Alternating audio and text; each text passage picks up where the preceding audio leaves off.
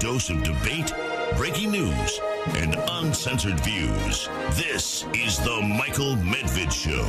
And another great day in this greatest nation on God's green earth. A great day for news, for interpretation, for analysis, for trying to figure out what the heck is going on regarding the affidavit. About half of it was redacted. That means it's blocked out. When you actually look at the affidavit, you find out that nearly half of its length has those big, black, ugly-looking squares where you can't read under them. You can't erase it. You can't find out what is there. A lot of that has to do with names. It has to do with what are called human intelligence assets. Now, the question is, are those human intelligence assets people who are planted in foreign governments, or are they planted within current American organizations, or are they human assets that the Justice Department, that intelligence agencies have been using, that are actually part of the Trump operation? And I think that's highly unlikely. However, it's one of the questions among many, many, many questions that have been raised about the 38 pages of the affidavit. One question that I think we can answer right away and do it definitively is this one, which is, what does affidavit mean? And the definition of affidavit is, it is a sworn statement or testimony, and it has to be sworn to, that is used in a legal proceeding. And here, clearly what they mean by an affidavit is this preparation that leads to a warrant. In other words, you have to submit the affidavit before you get a warrant for a search. And that is what happened regarding that search that occurred, of course, on July 8th, that focused all the attention here. The New York Times, in reporting the affidavit, says a redacted affidavit released today said the former president took highly classified national security documents from the White House.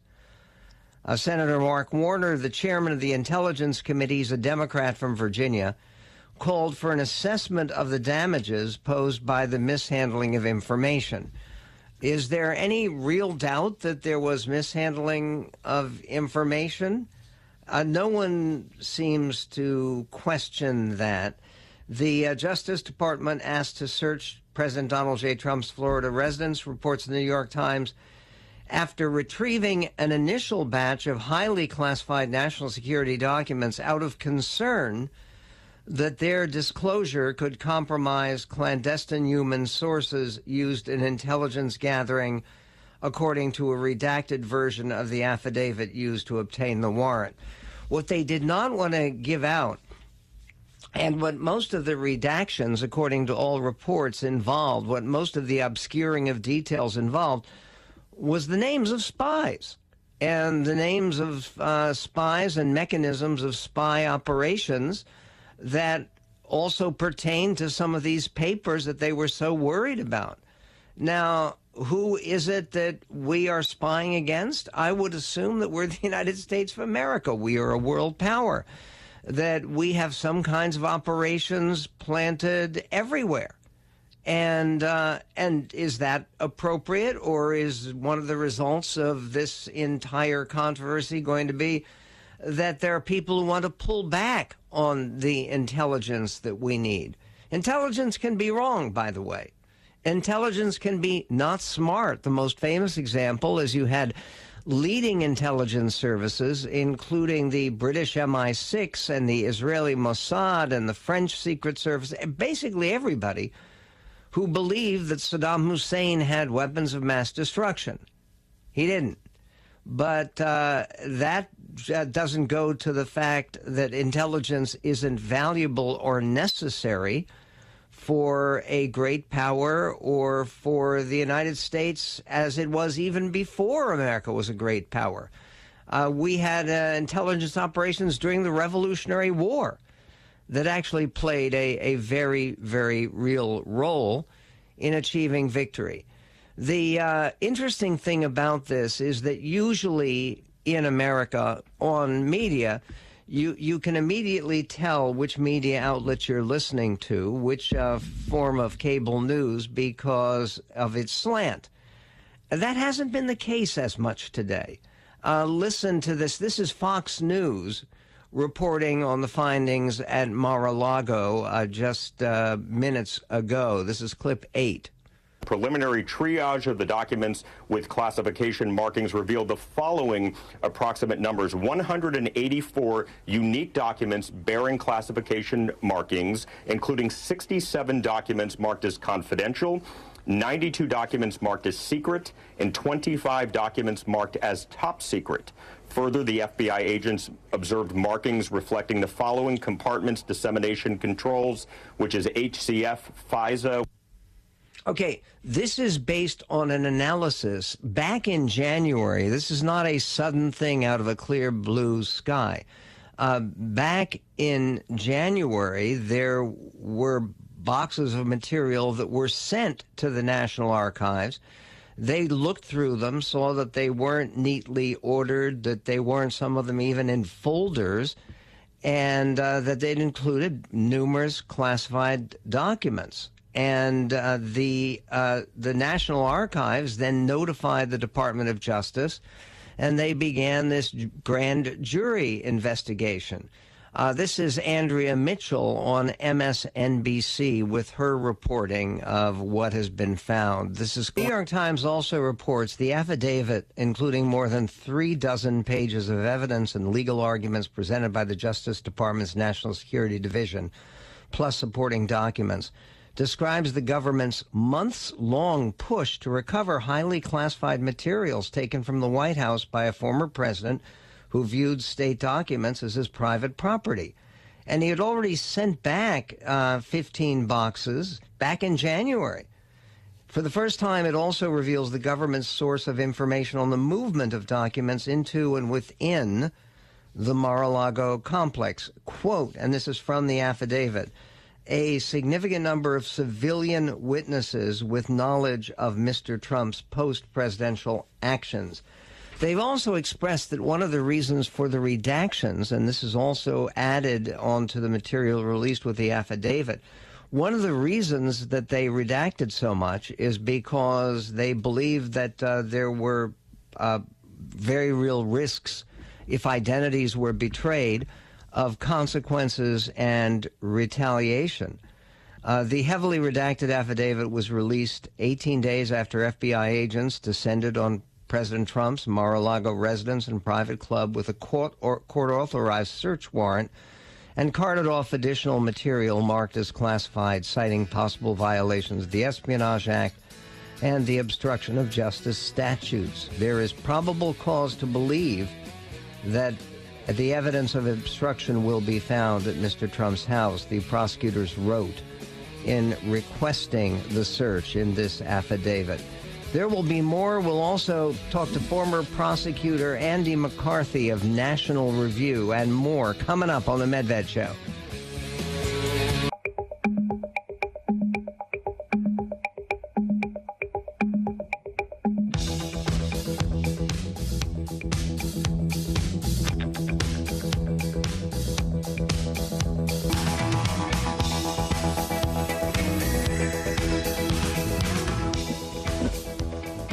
As media reported, Trump attacks Department of Justice ahead of affidavit release. Quote, hacks and thugs had no right to storm Mar-a-Lago and steal everything in sight, unquote. Former President Donald Trump preemptively attacked the Justice Department as hacks and thugs on the morning a redacted affidavit outlining the probable cause for the Mar-a-Lago search warrant gets released. That's today. Trump took to Truth Social to blast DOJ and the FBI. What he wrote was this. He said, the political hacks and thugs had no right under the Presidential Records Act to storm Mar-a-Lago and steal everything in sight, including passports and privileged documents. Apparently, they have returned the 3 passports already. They even broke into my safe with a safe cracker. Can you believe? This act was created for a very good reason, and it works. We are right now living in a lawless country that just so happens to be also a failing nation! Exclamation point. The most fascinating speculation is what this means. And what this is a statement that was part of a letter that came along with the affidavit. The letter was explaining why about half of the material in the 38 pages was redacted. It was blocked out. And there were letters that were written by two attorneys for the Justice Department that said, first and foremost, the government must protect the identity of witnesses at this stage of the investigation to ensure their safety, said two DOJ lawyers in explaining the redaction requests. Witnesses, they wrote, could be subjected to retaliation, intimidation, or harassment, and even threats to their physical safety, adding that Judge Reinhardt himself had already noted those dangers were not hypothetical in this case. The search, the affidavit reveals, was prompted by an intensive FBI review of an initial 15 boxes of materials that Mr. Trump turned over to the archives in January after months of government pressure. January, of course, we're talking about this January. That was 1 year after he left the White House. So this has taken a time to get going because, again, the whole question is what happened after he left the White House and took these papers with him, which hasn't happened with prior presidents. In those boxes, the agents found a total of 184 documents with classification markings, including 25 marked top secret. But agents were most alarmed to discover that many of the materials included the highest national security restrictions, requiring that they be held in government storage facilities and barring them from ever being shared with foreign governments to protect clandestine human sources employed by the intelligence community to collect information around the world, including to the documents.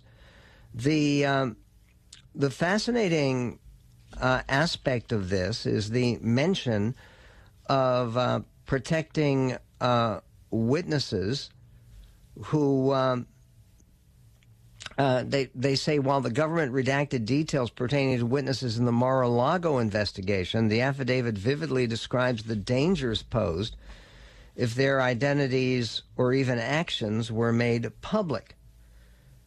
The affidavit does not disclose the natures of the material or why Mr. Trump chose to retain it. That, of course, is going to be the biggest question for President Trump and his team to explain, is why this unusual behavior of loading a bunch of stuff that was not classified. It was all thrown into boxes together, and some of it outside of folders, and sending it down to Mar-a-Lago rather than leaving it for the National Archives. The New York Times says that the fact that any of the affidavit was made public is a remarkable turn of events. Such documents are almost always left entirely sealed until criminal charges are actually filed. And even then, they tend to emerge only as important legal issues in a case are litigated. There's no indication the Justice Department plans to file charges in the documents case anytime soon. Why would they wait if they have the basis for charges? Because I guess they're still trying to gather information. At a hearing last week, Judge Bruce Reinhardt, apparently seeking middle ground, floated the idea of releasing portions of the affidavit. He ordered the government to send proposed redactions to him by Thursday at noon. That was last Thursday, and issued his decision to release the redacted version within hours. And that's what we have now. The idea that this is a a serious setback for President Trump, or the idea that it's a big advantage for President Trump? There are lots of people who believe that. There's one of the messages from the former president on Truth Social. It says, affidavit heavily redacted, triple exclamation points. Nothing mentioned on nuclear, a total public relations subterfuge. In other words, there's no specific references in the affidavit to nuclear codes or to anything of that nature, as the Washington Post had reported previously there might be. A total public relations subterfuge by the FBI and DOJ, or our close working relationship regarding document turnover, we gave them much. Judge Bruce Reinhardt should never, in capitals, have allowed the break-in of my home. He recused himself 2 months ago from one of my cases based on his animosity and hatred of your favorite president, me. What changed? Why hasn't he recused himself on this case? Obama must be very proud of him right now. And that, of course, going to the charge that that Bruce Reinhardt is actually a Democrat, and a partisan Democrat, and a supporter of Obama. And he did, apparently, he has contributed money to Democrats. And not, when you say money, it's hundreds of dollars. It's not tens of thousands. But he's also contributed money to Republicans. And his wife was appointed to her judgeship by Rick Scott, the current head of the Republican Senatorial Campaign Committee, former governor of Florida. Coming up, best-selling author, veteran prosecutor, former chief assistant U.S. attorney in New York, and contributing editor at National Review, Andy McCarthy. Coming up right now.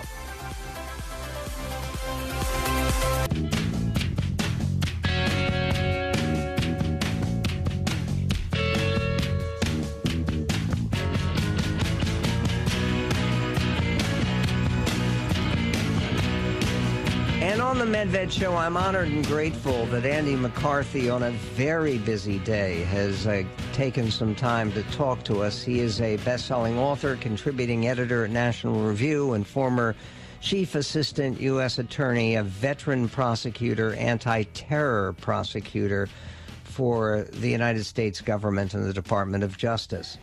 Andy, I know you've had a chance to read over the affidavit at this point. What, if anything, strikes you as the most significant surprise in this information? Well, I think at first blush, Michael, there was more that was revealed in the way of text. And I don't want to say importance, but more in the way of text that was revealed than I thought would be revealed. I didn't think we were just going to get pages and pages of blacked out document, because it seemed to me there was a lot of stuff that they could reveal. Like, you know, there's this big dispute now between Trump and the government that he wants a special master to go through all of the documents to see what's privileged and all that jazz. And I thought that in the normal Justice Department procedure, when you're going to do a search on someone who has privileged information, you lay out in the affidavit the procedure you're going to do to follow once you seize the stuff to protect the privileged information and make sure it doesn't get disclosed to the prosecution team. That's just a process. You could reveal that without having to give up any, sources of information, identities of witnesses, roadmap of your investigation, et cetera. So I thought there would be information like that they could easily reveal. And it turns out really there was a lot more information like that they could reveal, because they told you how you classify information and what the different classification levels mean, the different statutes that are involved. But when it got down to brass tacks about why they did this and what their probable cause evidence is, we really are not told much. Okay, they are clearly pushing forward with an investigation about a potential indictments, potential charges against President Trump. What happens next? I think he will not be charged. I don't think there's an intention to charge. And there hasn't been enough light shed on this, Michael, but I think we need to bear in mind, even if you're not dealing with the one person in the government who has authority to declassify things, which is an immense complication no prosecutor has ever had to deal with before, classified information prosecutions themselves are very difficult to do and frequently collapse of their own weight because, in order to prove the case, you almost have to reveal the information. And, of course, if the whole reason for, going after someone is that you're endangering the country by the way you handle the information, you don't want to reveal it at a public trial. So they're very hard cases to do to begin with.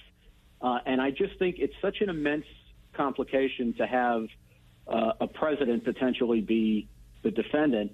And then I would just add to that in the normal case, if you have probable cause to get a search warrant, then you have probable cause to make arrests. And that's why you never see a search warrant done in the middle of an investigation. That's almost always done at the end. You do those searches at the same time the FBI arrests people at the end. So the more I look at this, the more I think that what happened here is they really wanted their stuff back. They wanted the classified documents back. The archivist wants all of the presidential records back. But I don't think they want to do a prosecution that would be very messy and that would run the risk of, for example, disclosing to hostile governments the kind of information that Trump, carelessly had down in Mar-a-Lago, which might even identify for hostile governments, untrustworthy people who may have seen it and, who maybe they could pay to learn neat defense secrets of the United States. So I just think they wanted their stuff back. I don't think they want to prosecute them. I think they'd love to make a January 6th case on them, but I don't think they want to do a records retention or classified information prosecution. Another problem, for the government, and one of the reasons I agree with you, and I think it would be frankly better if we aren't torn up as a country over the next 2 years concerning a new prosecution of President Trump. It just feel like a third impeachment. But New York Times says today in their summary, for the first time, the affidavit reveals the government's source for information on the movement of documents into and within the Mar-a-Lago complex. Quote, a significant number of civilian witnesses with knowledge of Mr. Trump's post-presidential actions. That sounds like they're suggesting that there are human informants, people who are currently working with Trump, who are actually providing information for potential prosecutors. If that's the case, that would be hugely controversial, wouldn't it? It would, although, the more I think about it, we know that once the FBI got to look at these documents in May, the Justice Department started to issue grand jury subpoenas, and the FBI was dispatched to interview people at Mar-a-Lago and on Trump's staff, and he certainly knew at least some of that, if not all of it, that was going on. So some of this may not be like you think about embedded informants like moles. Some of this may be people who, the FBI shows up, they want to do an interview. You're only a witness. You don't feel like you've done anything wrong. Or if they show up with a subpoena and they feel like, they have to speak because otherwise they get to go speak to a grand jury, they could have gotten information from a lot of people that way without having people who were like tripping over themselves to cooperate with the investigation, which I sort of doubt. If they pull back from any kinds of charges, what's the resolution here? Or do we just sort of stagger on uncertainly? Well, I think there's a couple of things. I mean, it may be that the dog that never barks, right? We never, after all this frenetic activity, everything dies down, and 3 news cycles from now, we forget that this ever happened. As hysterical as everyone sounds today, but I think the 2 things I would look at are, once they have these documents, they have them. So if there's any relevant evidence about January 6th, which we know they're trying to make a case about, we could hear about it that way. And the other thing that keeps sticking out to me, Michael, is on page 2 of the affidavit, we never get any read on what their evidence is for this. But they say there is probable cause to believe there is evidence of obstruction at Mar-a-Lago.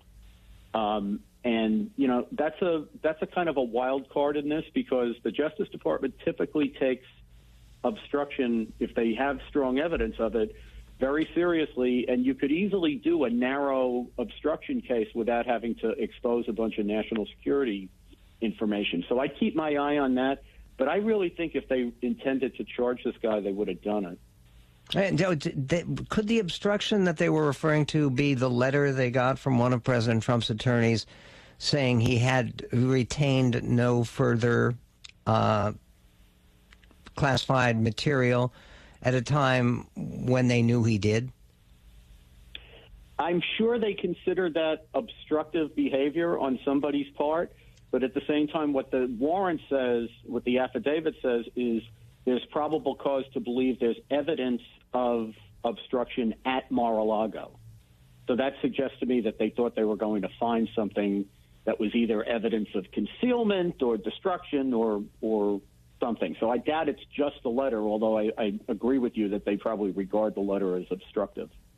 Andy McCarthy, always brilliant, and I guess it could be reassuring or very frustrating, the idea that this could just drag along, because it hardly seems likely that the Justice Department is going to say, oh, well, never mind, we're going to let this one go, or that President Trump is going to offer some kind of apology on some level, and they'll all shake hands and be buds again.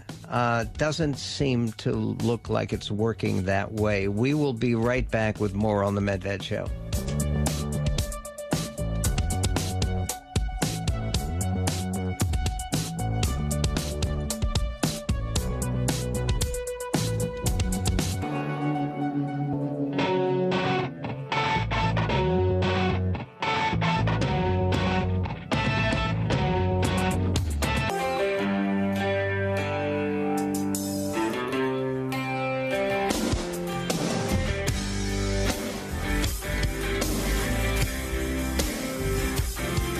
On the Michael Medved Show, a very good email came in from Bradley in Redmond. And by the way, your calls are welcomed at 1-800-955-1776. Bradley writes in, Michael, I find it difficult to believe that no other president has taken classified documents from the White House. What the FBI is saying is that they don't trust President Trump, who just happened to be president of the United States for 4 years. Again, this doesn't bring our nation together and is totally unnecessary. Enjoy the show. Thank you. Signed, Bradley in Redmond. Look, the idea that this was not a problem with other presidents, I mean, there are reasons why this is so extraordinary and so abnormal, and unfortunately it's too typical of President Trump's relations with the Justice Department. And you may remember that from the beginning of his presidency, it was earlier in his presidency, he fired James Comey at the FBI and replaced him with Christopher Wray. And what people forget is that Wray was Trump's hand-picked choice of successor. And just as Jeff Sessions, the Attorney General, the head of the Justice Department for the first years of his administration, was one of Trump's earliest supporters, was his hand-picked successor, there has always been this tension between Trump and the Justice Department.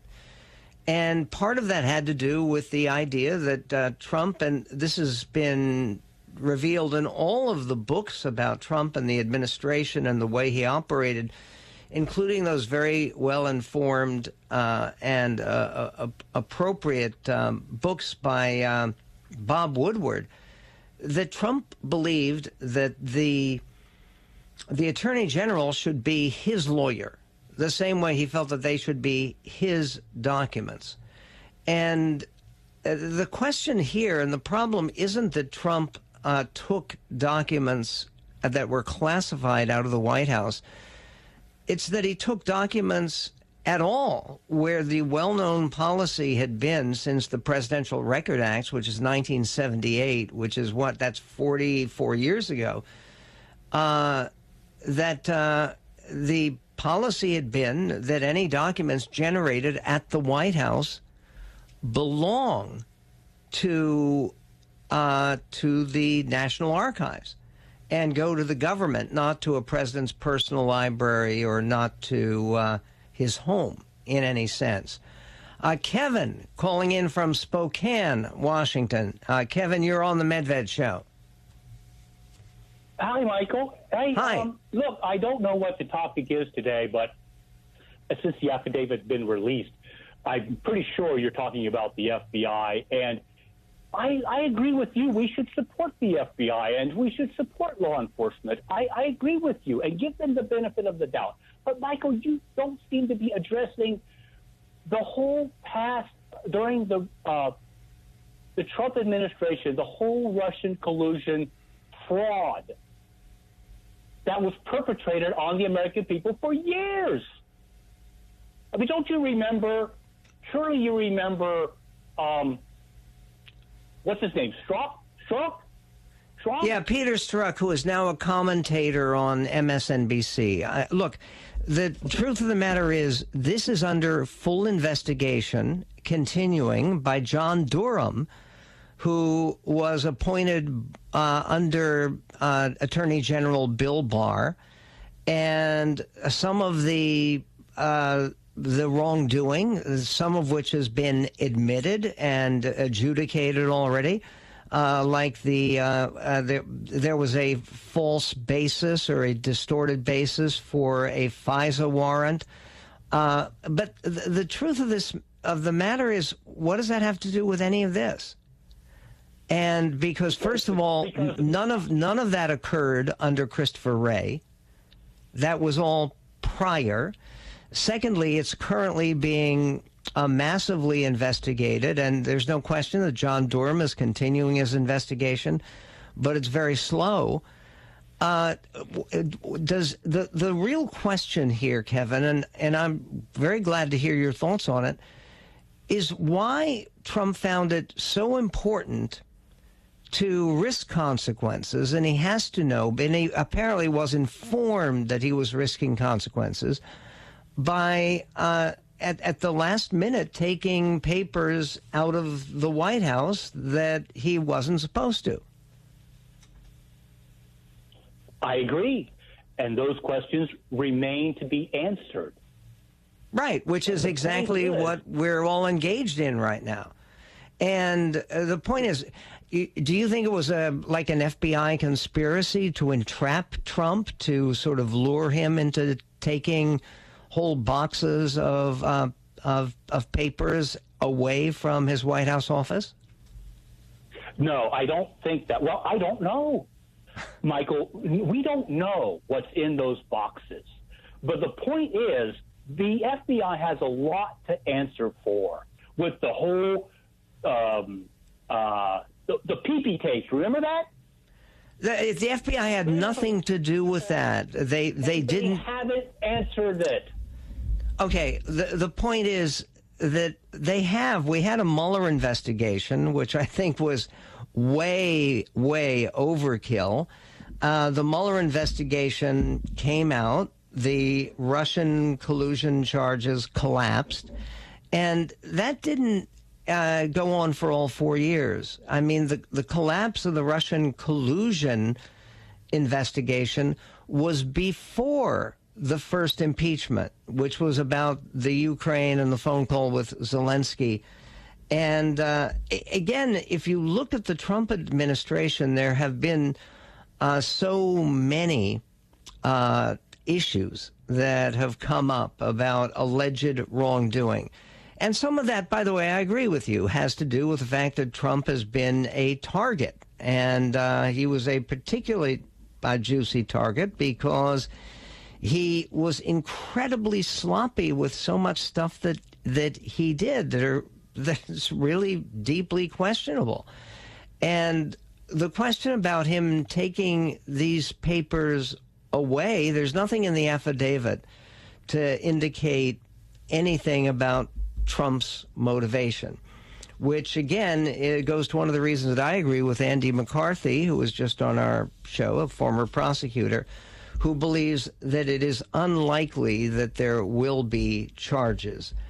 Glenn Youngkin, the governor of Virginia, who is a rising Republican star, increasingly mentioned when they talk about potential presidential surprise candidates, he was on Fox News, and he had, I think, what's a useful message for a lot of Fox News viewers.